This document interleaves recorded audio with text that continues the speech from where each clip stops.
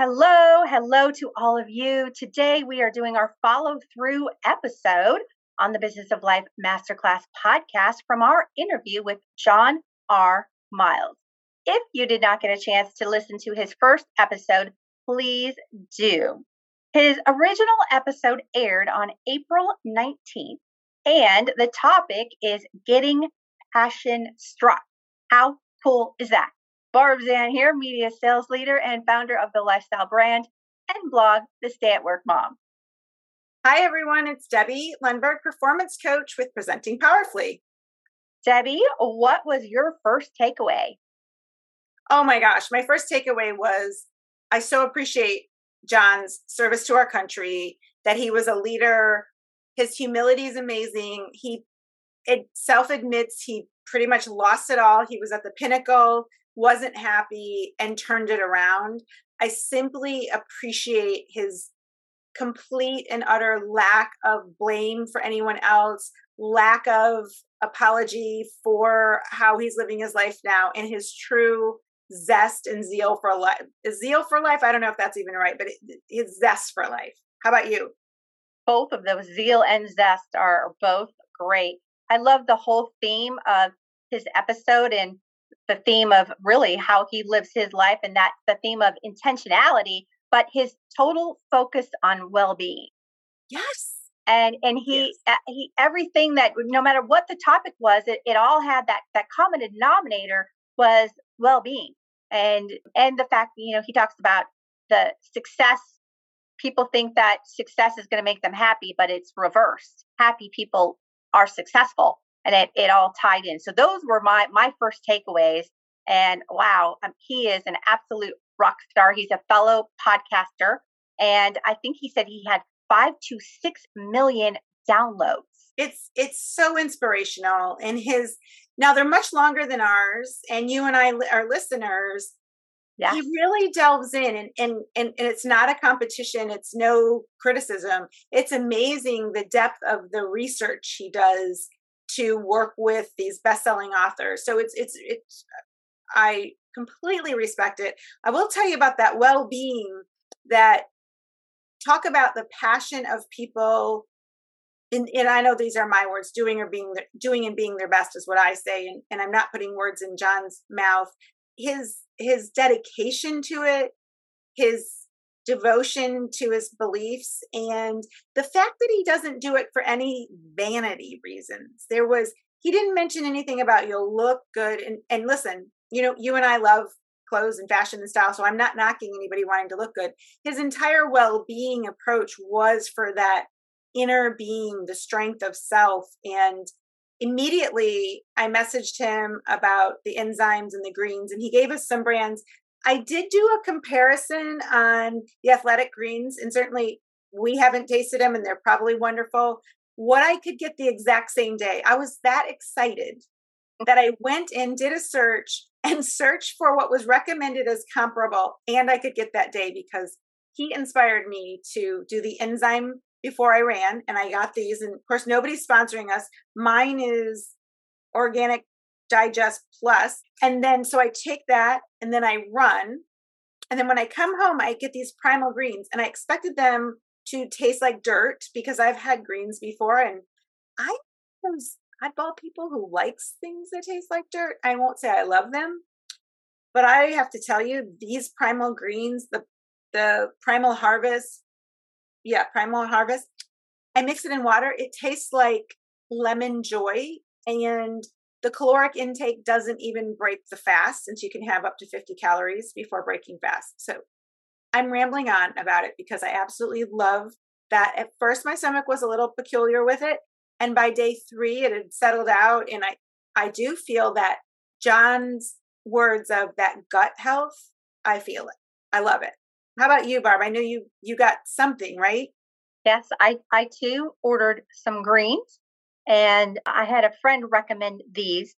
So now I'm going to order yours and another brand that John recommended as well. Mm-hmm. Mine tastes like greens. It does not taste sweet and sugary, and it's thick, but it has all kinds of nutrients, and I definitely feel better. My enzymes are not in yet, so those should be in any day. So I'm excited to have great gut health as well. I moved mine up, to 10:30. So I have a light breakfast first because it was messing up my stomach and I don't want that while I'm at the gym. So 10:30. Whatever works. And yeah. And he and I have a similar routine of that early morning workout. And for our listeners and for you, listen, all of these things that we do, we are very straightforward with everybody. Some things don't work for us and we adapt and adjust. We do what our wonderful, wonderful guests like John suggests and we report back. So I'm thrilled with mine. You adjusted yours. Let's see what happens next. So what else did you take from John? He had so many good nuggets. Yeah, I have pages of notes, of course. And I was just going to add, like the greens, I am absolutely keeping this in my routine. So I'm excited to get more benefits. So he talked about in his morning routine when he does not listen to music on his first, 3 miles. He walks with his dog, I believe he mentioned, but he also does research on other podcasts. Yes. And so I started doing that because I am fascinated with engagement and great guests and great interviewers. So I have been doing that.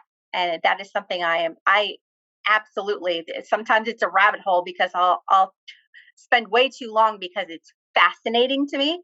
So I look forward to even doing that more and then maybe reporting back on a few things that we can implement ourselves. That sounds good. And for those of you who are relatively new to us, or perhaps somebody who missed an episode where it was Barb and me talking, Barb gets all of the credit for all of the technical side of it because Brianna works with Barb with this, and the two of them, and Brianna's our engineer, they have gotten everything out there. I work on the guests and different things. So I'm completely appreciative of the fact that you do this research. And because of the work that you and Brianna do, we get more reach. So everybody, kudos to Barb and to Brianna, and for Barb for having Brianna do that because otherwise it wouldn't happen. It's a work in progress. We always can improve. And yes. our revised audio will show that for sure. Mm-hmm. The other thing that John talked about, and I know it was very timely because you also wrote an article on, I think it was like how to say no in one of your etiquette articles. And then he talked about expressing various ways to say no. And then, and he talked about, so people say yes to too many things, but then people also say no, and maybe they should look at going outside their comfort zone and doing something. And I think you used other language besides that comfort zone, but sometimes what you're saying no to a life-changing opportunity. There's many ways to say no, and sometimes you should say no. So it's always timely to me because these always come right at the same time. And so I thought that was really an interesting take. They sure do. And his point was, like you were saying, say no to the things you don't want to do is how I interpreted it, which was what the article in Tampa Bay Business and Wealth magazine was about that I wrote in the etiquette column. And I love being included in that. So this, how to say no gracefully, how to say no quickly, how to say no appropriately, how to say no for things that you just in order to say yes to others. And so I did get a bit giddy with the idea that John was talking about that too, because if more people would not only hear it, would embrace that, instead of saying I can't, you can say, how can I do that? It's okay if you don't know how you can do it or when you can do it. If you say yes and that improv, we had Carrie Getz on, who is an improv expert. If in saying yes, and I will do that in June, you and I do that with the podcast. We say yes. Now, some of these things, if our guests haven't done them, then we will keep tabs on them and wait for the opportunity. For example, by the time this airs, we will have been to Nebraska, to Omaha. And that was because we had Bob Miles on. And that was years ago. And yet the timing worked out. We didn't say we can't or we won't. We said yes, and we will figure it out. And then we got to see him again and said, we just pulled out our phones and figured it out. So going to the Berkshire Hathaway shareholder meeting, becoming shareholders, then going to the meeting and having that is only because of the generosity of our guests like Bob Miles and John. And so that part just sparks in me how if we would say no to the things that aren't a good fit, and I like to say expanding your exposure and expanding your expertise. It's like that expansion of your life as opposed to comfort zone. That if we are willing to do it, we can find things we don't like. That's still growth. It's still growth. And just if people could have seen him, so respecting that most people listen to us and aren't seeing it, John he was so present with us and just fully like filled the screen with energy without it being at all intrusive or invasive. It was very much his presence was that of somebody who was prepared and respectful, and we could have asked him anything and he wouldn't have held back. Yeah, I absolutely felt that as well. And so you brought up Bob Miles and our trip to Nebraska coming up, but also the human connection. And so John recommended a book, and we love to read. And so I have ordered it, and it is called The Good Life, but it is all about human connections. And so that came up, and we went to a live speech that Bob was doing. And so we just talked about how much we love being back in the community, being back in person. We try to do as much as we can in person, that breaking bread, that is where the magic happens. And that also came up a couple of times in some of the things that John was saying, is just the connections that we all make. And that's the theme of the book, The Good Life. So I look forward reading that soon. Thank you for the reminder. I got so excited about so many of the other things. I did not order that book. So I will go on as soon as we're done. And perhaps we'll have things that stuck with us at some point from all of our guests, since we're over 150 shows now, and really more shows because of some specials that we've had. I'm sure we'll have something for our 200th. So maybe that'll be it. Let's see what happens. Yes, let's look at that and when that's going to come up for sure. He also mentioned several of our guests and Hugh Campbell, and I'm just really excited. He has a live event coming up. And so we were going to check our dates. That's on 4/25. And so we will have the show notes include that information. And then he's got his book, Passion Struck, coming out. And he said that was either in June or July. So we will make sure that that is available for all of our listeners when that comes out.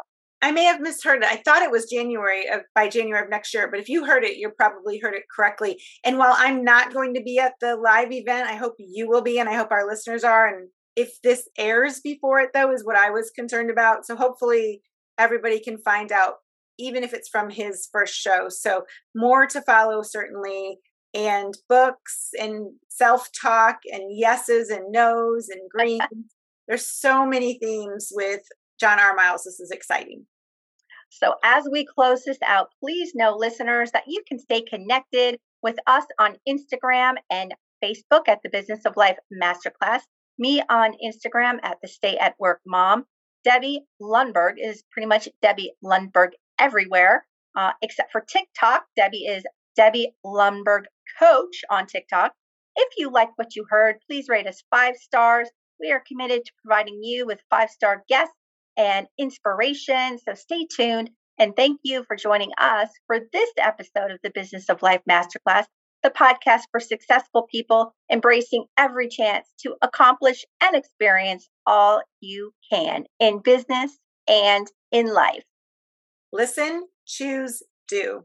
Thank you. Thank you.